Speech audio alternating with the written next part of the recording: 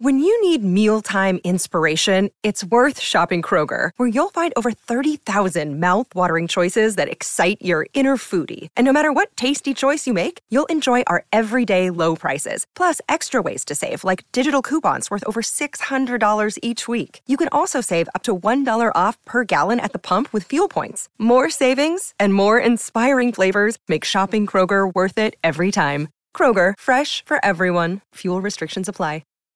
Why take one vacation with the family when you could take all of them? With Royal Caribbean, you don't just go to the beach. You visit a private island and race down the tallest water slide in North America. You don't just go for a road trip. You ATV and zip line through the jungle. You don't just go somewhere new. You rappel down waterfalls and discover ancient temples. Because this isn't just any vacation. This is all the vacations. Come seek the Royal Caribbean. Ships Registry, Bahamas. This episode is brought to you by Reese's Peanut Butter Cups. In breaking news, leading scientists worldwide are conducting experiments to determine if Reese's Peanut Butter Cups are the perfect combination of peanut butter and chocolate. However, it appears the study was inconclusive, as the scientists couldn't help but eat all the Reese's. Because when you want something sweet, you can't do better than Reese's. Find Reese's now at a store near you. Welcome to the New Books Network. Hello everybody and welcome back to the New Books Network. I'm Kai Wortmann, working in philosophy of education at the University of Tübingen, and I'm here today with Annemarie Moll, who is professor of anthropology of the body at the University of Amsterdam. We want to talk about her new book with the great and simple title, Eating in Theory. In this book, Annemarie asks how a closer look on eating can transform our ways of conceiving what it is to be a human. As we taste, chew, swallow, digest, and excrete, our food changes both ourselves and our environment. By drawing on extensive fieldwork at food conferences, research labs, healthcare facilities, restaurants, and her own kitchen table, the book offers possibilities to rethink central concepts in our philosophical tradition, such as being, doing, and knowing. The book is highly inspiring and very elegantly written, so I'm really happy to have the author here. Annemarie, welcome to the New Books Network. Hello, thank you for having me. Before talking about the book, can you maybe start off by telling us what brought you into anthropology? Yes. Well, this is a long time ago. I was a student of medicine in the 1976, 1977. And I was studying medicine because I wanted to understand what a human being is. And given my secondary school background, I was easily convinced that then it was good to start at the natural science side and the biology science side. But as I was in medical school, I had the feeling that somehow I was learning a lot of facts, but I was not encouraged to think. So in my second year as a student, I also started to study philosophy. And because there I wanted to learn to think. And after a few years in medical school, I would have gone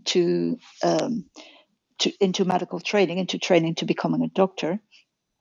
And I thought it was too difficult to both be a doctor and think about it. So I shifted. There was some sort of escape program in medical school where one could make one's own master's program, design one's own education, so to speak. And I did that, and I wanted to, instead of studying medicine as in becoming a doctor, study medicine as in researching what was going on in healthcare. So I designed a sort of set of programs to read anthropology, sociology, history of medicine, while at the same time doing fieldwork in healthcare. So I became a sort of amateur anthropologist because I was supervised by medical doctors, by a professor of general practice who was so generous as to allow me to do this completely, weird extracurriculum. And at the same time, I also continued studying philosophy. So I came into this field in a slightly oblique way. And then afterwards, after I had my master's, I took real philosophy classes, so to speak, in sort of real anthropology classes and real sociology classes, but on a PhD level. Mm-hmm. And I was really, how to say that, taken over by no longer resting on the biology and natural science of things, but wanting to understand medical knowledge and the way it came into being and functioned in socially. So that's the story. And at the same time, by the way, what I discovered was the then emerging social studies of science and technology. And that was sort of the field that allowed me to, where I learned a lot about how one might do that. And so my anthropology has never been an anthropology of faraway places, but an anthropology turning into Western modern societies.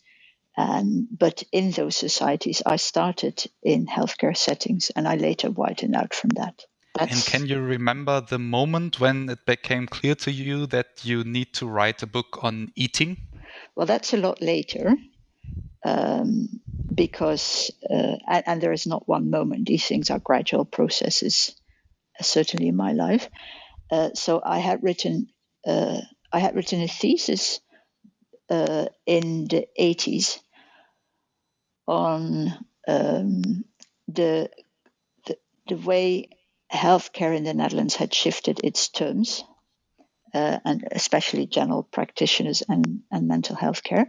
Then I had written a book in the 90s on knowledge in the hospital and the way different technologies allowed for different ways of knowing and different ways of acting. And then I had written in the New Century a book on how the process of medicine is not a linear matter of one choice after the other, but is a sort of iterative tinkering process of care.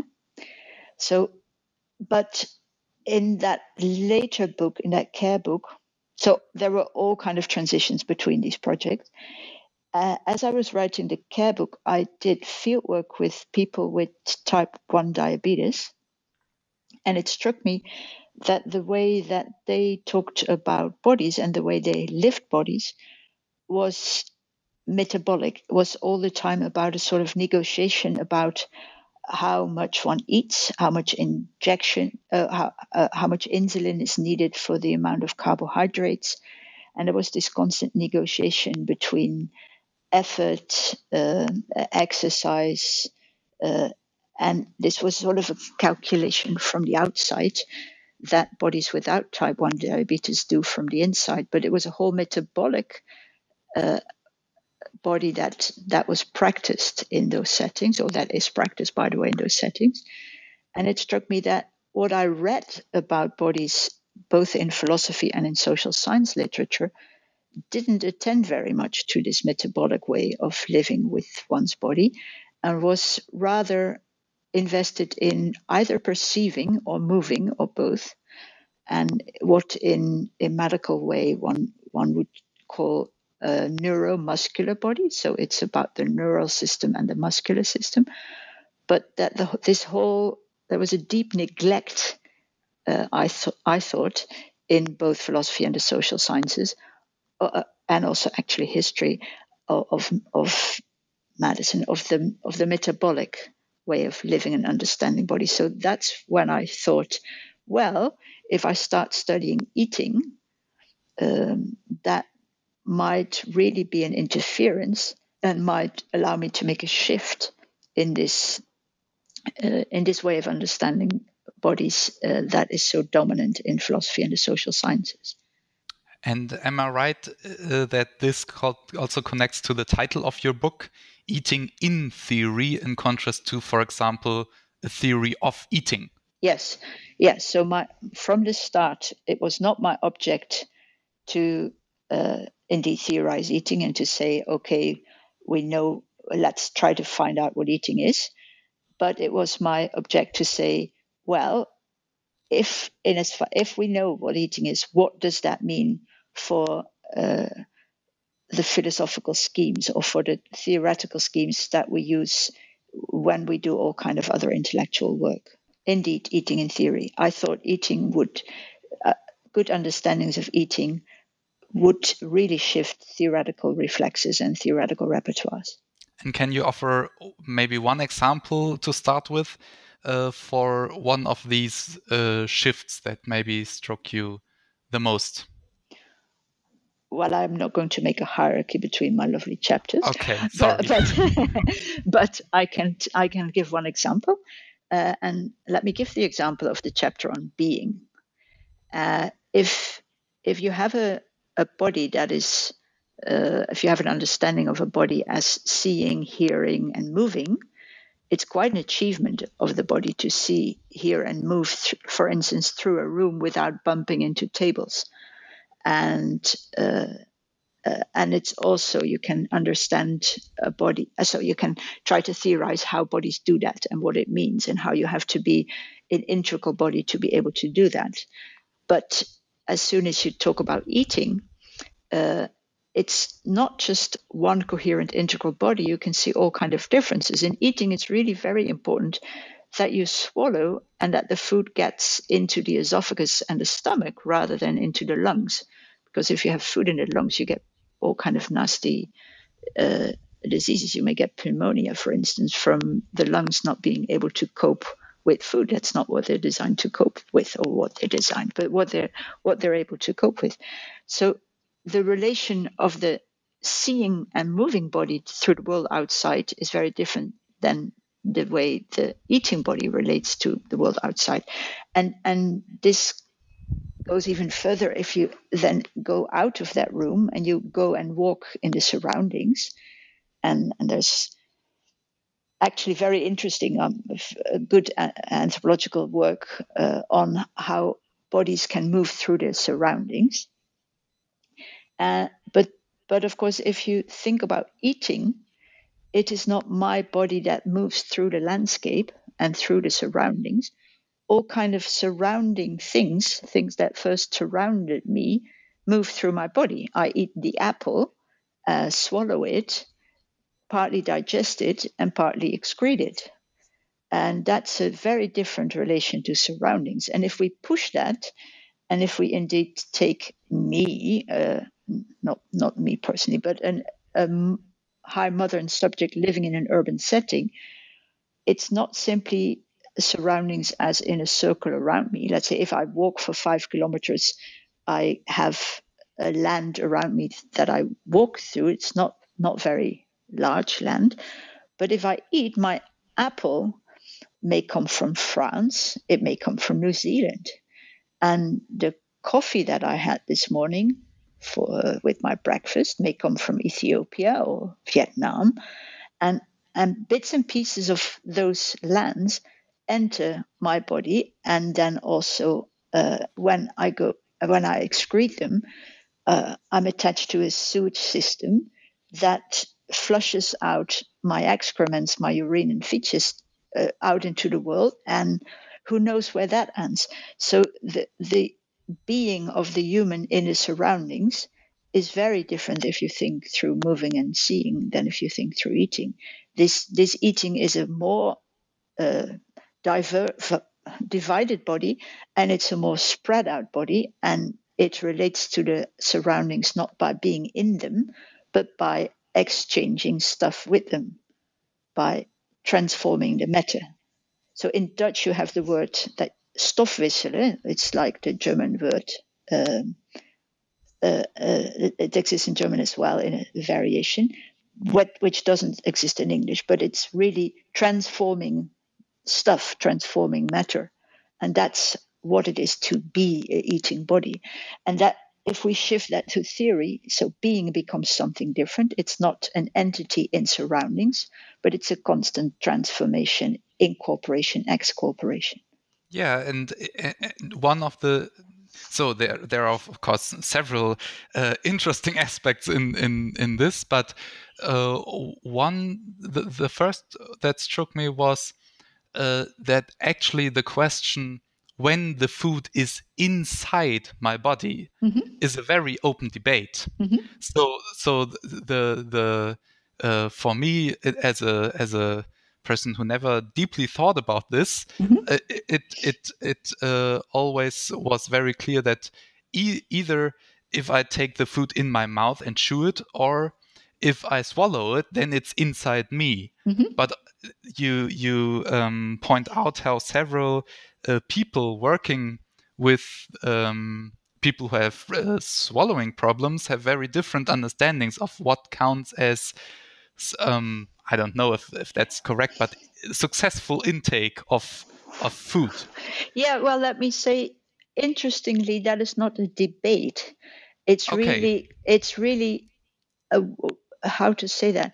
It's not a debate in that there could be one of them winning. It's really what is relevant about intake for this is especially in healthcare situations. What is relevant for a person in a particular situation changes when the food is inside, outside. Let me take one step back before answering that. I earlier said it was not my quest to know what eating is, but to shift theory from eating. At the same time, in as far as I'm trained as an anthropologist, I was not going to do, let's say, a cat and pipe type of example generating philosophy, but really studying at the same time seriously what eating is. And the only way to study properly what something like that is, as far as I'm concerned, is to stop knowing what it is, to block one's own knowledge, and to really look what eating is in diverse practices without expecting a single answer. And really expecting that in different situations and different settings, eating is not the same, but eating is something different. Now, this really goes also for the question when food is in the body. Indeed, you can say food is in the body when you close your mouth. And that is really relevant for instance, a person for whom it's difficult to put food in their mouth. If you have a person with dementia, for them it can be really difficult to do that. It's not obvious, certainly not, to pick up a fork and to move the fork to the mouth. Or also for some people with hemiplegia who no longer have motor control. That is difficult. So then there's the swallowing, and that again is really difficult for people who have neurological problems, so that they cannot steer their muscles properly. I did a bit of research there with people with hemiplegia who have to learn to swallow again. So that's a second entrance, and then what also happens is, once food is in the bowels, or in the stomach and in the bowels, that doesn't mean that it will also be taken up in the bloodstream. In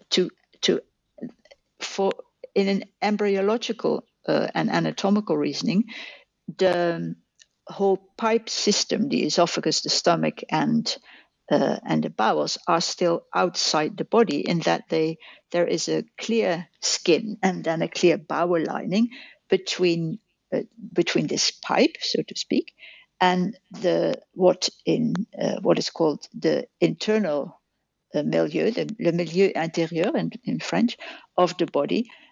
So the food has to get there. Food has to pass the bowel lining. Now that's, in that sense, another outside-inside boundary from bowels to across the bowel lining being in the blood. But then, and that boundary, for instance, when I did field work with people who are really very old and on the verge of dying, that it may happen that they can still swallow, but they can no longer absorb most of the foodstuff in their bowels. Now you could think, okay, food is inside the body once it's in the bloodstream, but that's not the case either.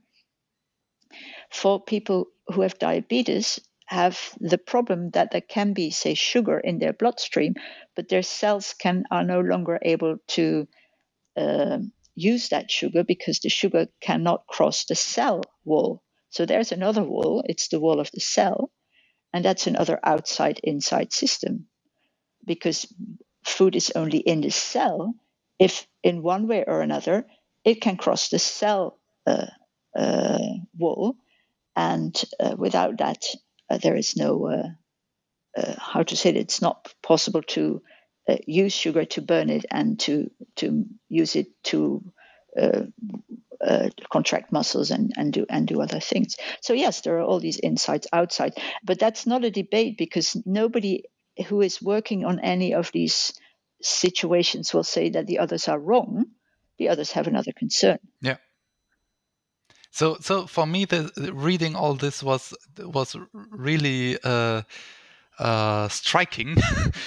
First, because of course it leads to realize that who I am and where I end, or rather begin, is not clear at all. No. And secondly, how to conceive this line or barrier or border is, as you just said, a matter of perspective. So no, I didn't say perspective. Okay, sorry. Yeah. I can really understand that that's what you would think, so don't get me wrong. But it's not from how you look. It's from what you're doing. It's from the practice you're involved in. Okay. Yeah. And this is rather important to me. This is what I worked on earlier. This is the sort of the central concern of the book I wrote about knowledge in the medical system. The dominant idea in Western knowledge is indeed that there is one object, and you can look, you can stand around it, and then everybody who stands around it has a different perspective. And you could say a painter sees it differently from somebody who is a baker or a cook, and sees it differently from a teacher, etc. And they would all have a different perspective on the one object. Now, my storyline here is different, is to say, no, there is not one object everybody looks at differently. There are different practices in which an object emerges to be something different. So like I said before, in a trying to get food to your mouth practice, the inside of the body is the mouth.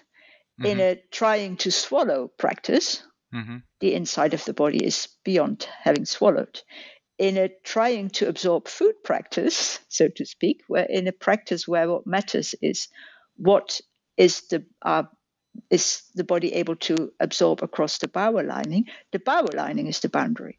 So this is not one object, one boundary of the body that people have different perspectives on, but it's really different boundaries of the body that matter in different ways and that are relevant to different practices.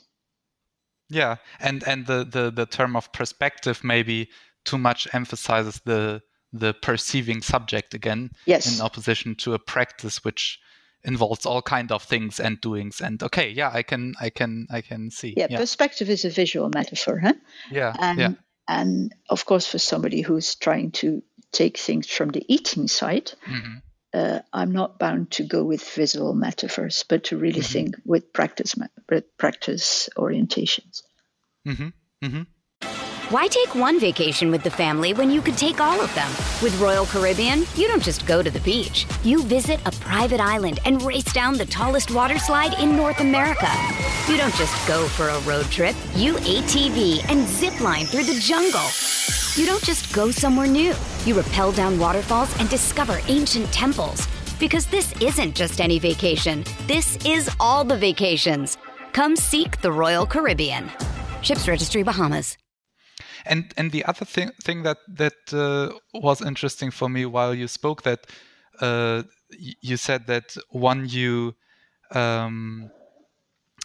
again get rid of the stuff you've eaten, you said something like, who knows where this goes? But actually, you do know, because you did empirical research in wastewater treatment facilities. And this also was very interesting for me, because it encouraged me to think, where am I really, or where are parts of my body now in the world.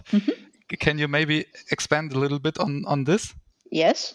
So we just said it's not very clear where the body starts, and it's in slightly different but similar ways. Not very clear where the body ends and when something is my body.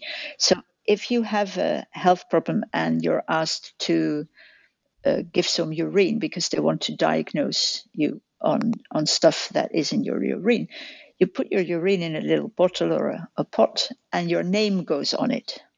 So then that particular urine is still you, because it is carrying information about you, and it's considered to be you. Your name will be on it.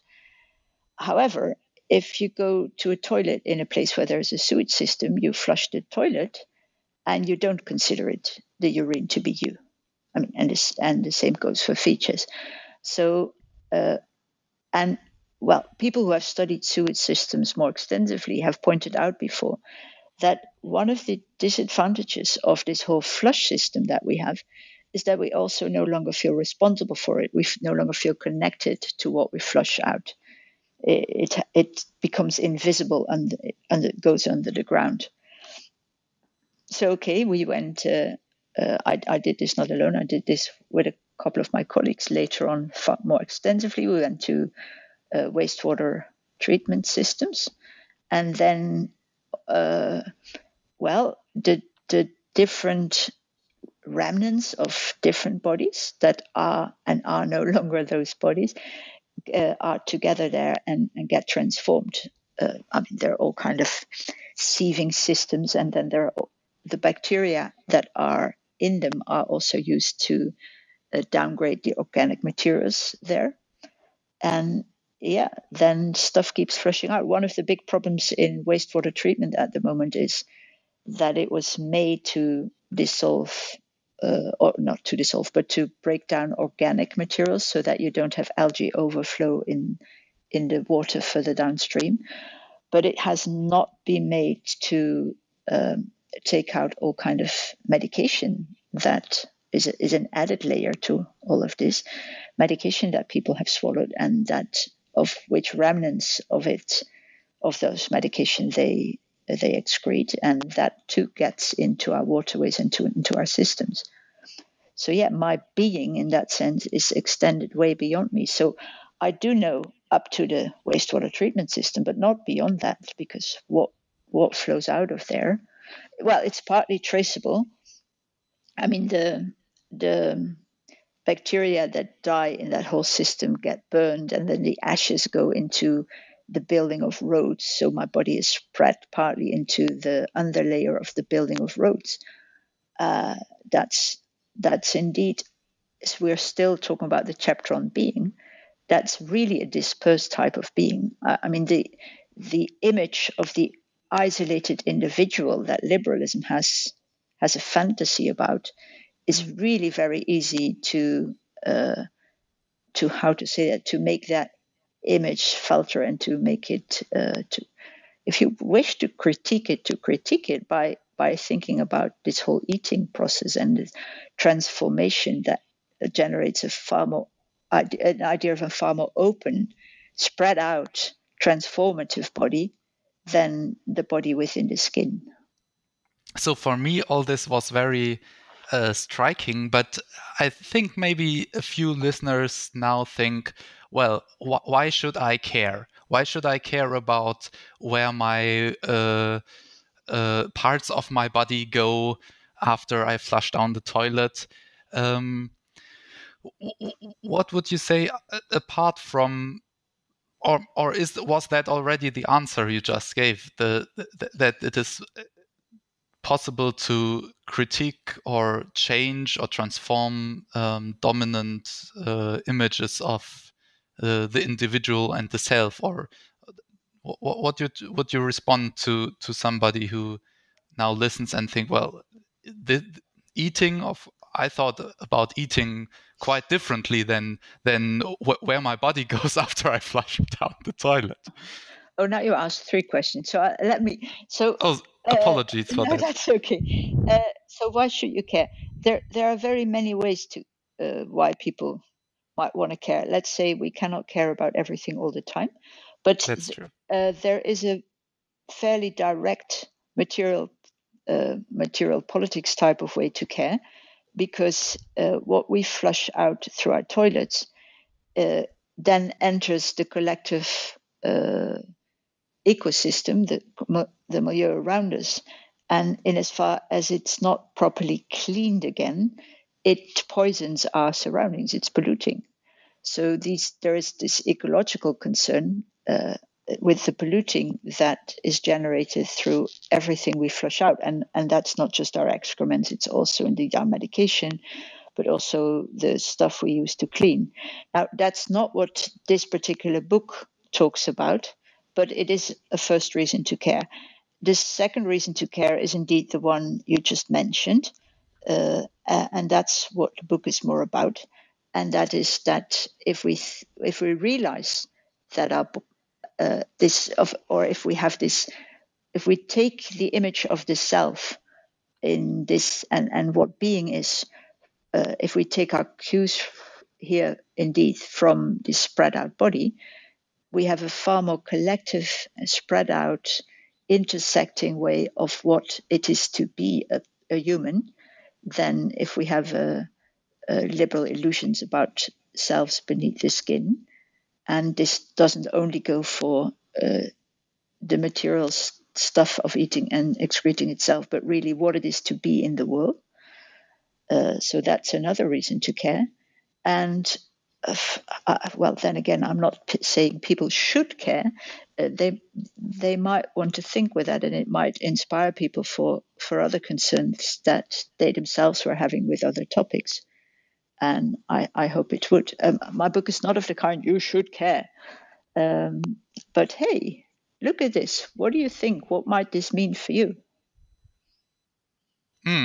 This also connects to your way of doing research, which I found very interesting and also provoking and thought-provoking, because the first chapter you call empirical philosophy. Mm-hmm. And to many people, this might sound indeed as a contrast in terms. But can you give an introduction? What do you mean by doing philosophy empirically? Yes, I can try. This is a difficult chapter. People can also skip that if they don't want to read it. But you can read the being chapter, which is chapter 2, without reading chapter 1. But and the other way around. So the idea of empirical philosophy it goes in several steps. The crucial one is to say there is a tradition in philosophy that thought that thinking can be outside of the world. It can be above it. It can be transcendental would be the technical term. And I'm of the line among those philosophers who say, well, no, it can't. There's always thinking is always in all kind of ways part of the rest of the world. It's an element. It's always imminent, so to speak. And there are all kind of links between philosophical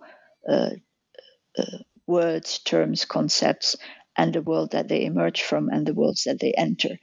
And let me explain it through one of the explanations I use in the chapter, the exemplary situation. I really like that one.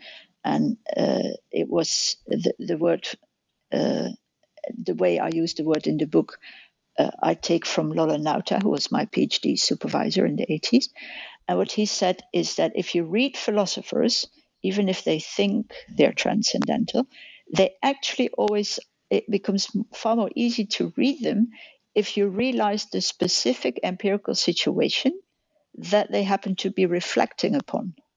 So empirical philosophy in my books doesn't mean taking reality seriously and being bound by it, but it means read into text what they are inspired by. One of the easy examples that Nauta used was if you read Sartre on The Stranger, that may seem very abstract, but if you realize that the man was sitting in a cafe in Paris watching people walking by, suddenly his theories about the strangers make a lot more sense. So that would be what Naute called the exemplary situation that is embedded in the philosophy, whether the philosopher says so or not. I mean, the other famous example is that of many more historians have written about this, about John Locke, who was writing about what it is to own, about possession.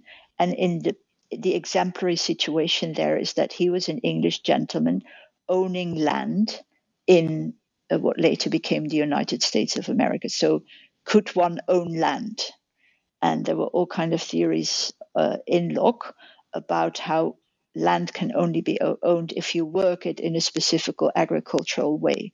Now, that was to disqualify Native Americans who were living with the land in very different ways, and to say, no, they cannot own it. Neither would they want to. But this whole idea of ownership is based on that empirical exemplary situation. Okay.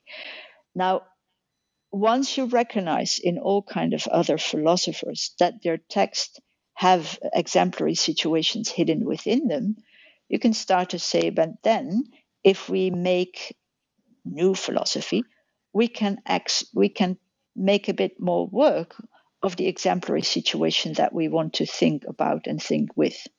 So rather than trying to escape exemplary situations, we can play with them and work with them. And one of my sources of inspiration there is the work of Michel Serres, who has done a lot of that. He has been using all kind of images and realities that he chews on and works with in his various books, and shifting around new empirical stories allows him to say new things. But he didn't work on eating, so I did that bit. Does that make sense? Is that clear enough? I mean, yeah. So you could say it's a sort of heuristic. It's a way of getting inspiration. It's so and to fall back to what we talked about earlier, in those empirical philosophy terms or exemplary situation terms, I say, well, all kind of ways in we think about being have as their implied or their implicit empirical referent a neuromuscular body. So if I explicitly attend to an eating body, what can I shift around? What kind of new terms and new ways of understanding terms emerge from that exercise? So it's it's in a way a serious game.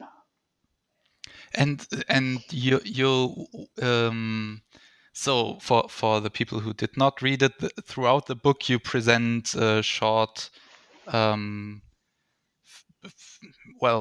polished versions of field notes. Could I say this? So observations and descriptions of practices and situations you experienced. So would you say that these are your attempts of, so to speak, making the exemplary situations explicit? Yes. And also of generating new exemplary situations. What do you mean by that? Well, generating, I mean. So these are not just situations I passively experienced. They are situations I actively went to search. I went out of my way to go and generate them, to turn them from an event into an exemplary situation, into something to chew on and to learn from. And they're quite diverse. So that's also what eating is, does not emerge as one coherent thing from this book. Eating, just as we already talked about how the body boundaries are different in relation to different eating concerns. Eating is also something very different depending on practices where it matters or where you go and look for it. So yes, I did ethnographic fieldwork in highly diverse situations. And by the way, I had a great grant for this whole project. So there were really wonderful, good junior people working with me who also did research into eating for their own concerns and their own questions. And we had an ongoing conversation about all this research. So I took inspiration from their research as well, and learned a lot from them about what eating can be in all kind of empirical settings. Plus, of course, we read lots of books of yet other authors who study eating in other settings. So this multiplicity of versions of eating was a way to get really diverse and rich inspiration to shift ways of thinking around. Okay, so we talked about the first chapters extensively, and I am afraid we will not have time to touch upon the following chapters in such a detail. But I would like to offer you the maybe to choose one more chapters on knowing, doing, relating. To further go into them. Okay, well let me do knowing. Then we keep the rest of the book in suspense. People might actually want to read it. So with knowing, one of the things that I think, to be a bit short about that chapter, that's really interesting about knowing and taking eating as a case for that. Traditional images of traditional understandings, let me put it like that, of knowing were such that there was a sharp division between perception and sensation, and perception was from the outside world and sensation was from the body. And then the idea was perception could really be done through seeing and hearing, and those were called the distal senses, while smelling and tasting were the proximal senses and were not really very informative about the world. And touch would then be a sort of an intermediate between them. Now, I was reading upon this, and you can imagine, as somebody who was studying eating, I was particularly interested in smelling and tasting. And I was reading various people who were saying how that too could be a way of knowing the outside world. And then it struck to me that then often cases they were presenting were cases where people were using smelling and eating indeed smelling and tasting to perceive, but then they would spit out to keep their senses pure. Let's say if you do wine tasting, one tends to spit out the wine so as to not to still be able to taste the next sip of wine of the next glass. And what is interesting is that, of course, if one swallows and doesn't just taste but really swallows, the swallowing, the eating transforms the body. And with the wine, this is very clear. If you have 3 glasses of wine, you really are not going to be subtle enough to taste the 4th one. But it's also the case with meals. If I'm very hungry at the beginning of a meal, after I've had a plate full of food, I'm not so keen to have soup again, or I might just have a bit of dessert and maybe not even that. I'm no longer hungry. So the taste of what one tastes really changes through eating. And that then again also gives a different image of what knowing could be. It's a type of knowing where the subject does not stay the same, but is transformed by the object that it knows. And the object does not stay the same either. If I eat an apple, you cannot no longer know it because I have changed it. It is no longer visible. It's active in my body to make me perky and allow me to go for my walk. So both what eating provides is an image where knowing is not distal, it's not staying at a distance from the object of knowing, but where knowing is transforming the object and being transformed by it. So that's a rather different way of imagining knowledge than the classical one, where you could say that the exemplary situation in the classical one is staring at a painting, and you're not supposed to take out your own coloring stuff and change the painting, but you stare at the painting with your hands on your back. While the image of knowing in relation to eating is while eating, so to speak, allows us to articulate a mode of knowing where everything transforms in the process of knowing and transforming. They are no longer, it's no longer possible to disentangle them. And would you say these two images of knowing can be in conversation with each other, or would you say it is possible to transfer the knowing image from eating to the situation of watching a picture? Well, I would rather say what this particular book does is addition. So I add further understandings of being, knowing, doing, and relating. And I'm not critiquing. I'm not saying what has been done so far is all wrong, and now come me, and I'm really knowing how it is, how it really is. So, I mean, this dispute model of doing theory, I really dislike. I think it's what I'm trying to do here is rather add new models so that others who read these things can think through in the situations they want to understand or the situations they grapple with, what might be a good way of handling that, what might serve them, what the effect of different ways of understanding might be. So some situations may call for the staring mode of knowing, and other situations you may think, but wait a minute, what if we think about this in a transformative mode of knowing? So in that sense, I think the theoretical repertoires are rather like tools. And if in some cases, I mean, this is Foucauldian thought, but if in some cases you want to hammer, in other cases you want to sew, in other cases you want to paint.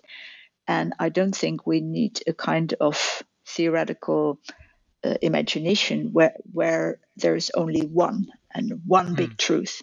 That's a very sad mono idea.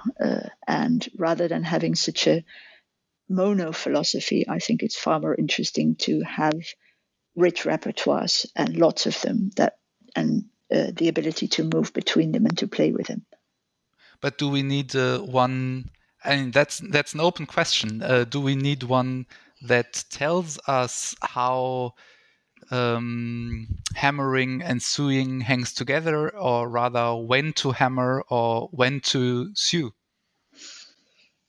Do you need that? I don't know.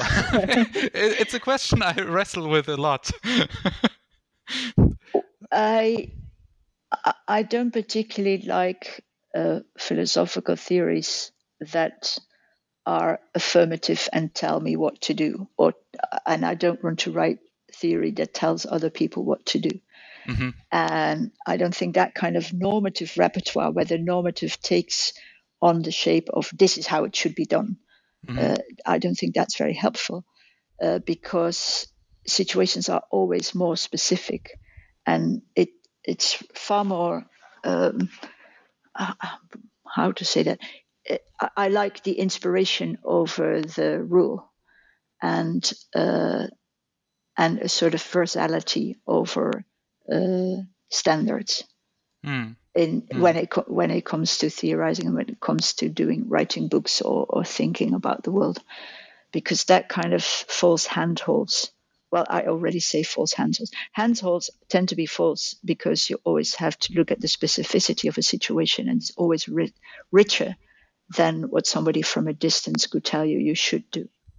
Yeah, right. Maybe I'm too much an educationalist for letting go the normativity altogether, because of course I mean I constantly ask my I don't want to talk too much about my own questions, but they are there. I mean, people tend to want something from theory that offers a kind of handhold. Many people do. It's what they have been taught theory is. But maybe growing up is not needing that. And maybe if you think about inspiration rather than handholds, that things become more interesting, huh? Yeah, of course, handholds can be also very inspiring, and the other way around, you can be inspired without handholds.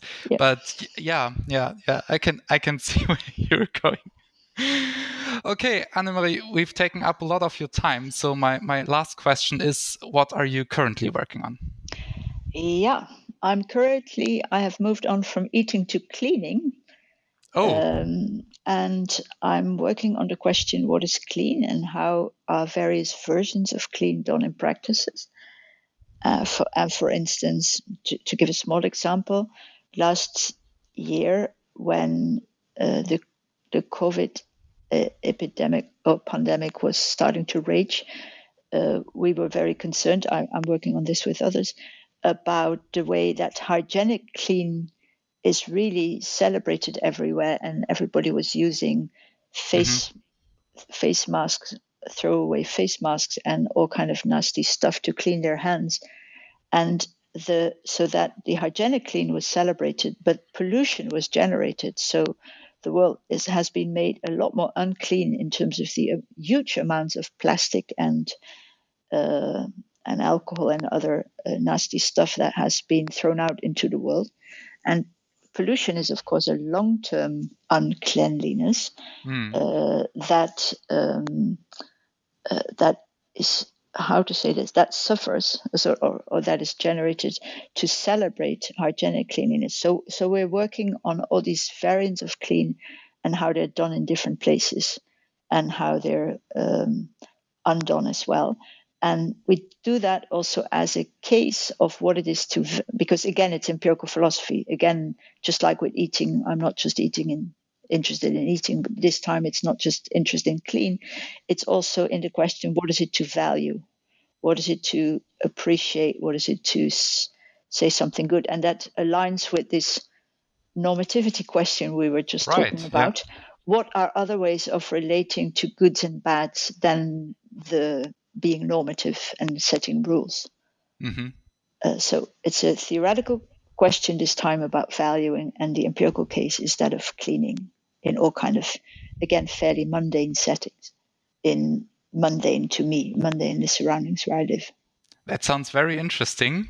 And indeed, I can see many connections to questions we've talked about today. Thank you very much for joining me on the New Books Network. Thank you.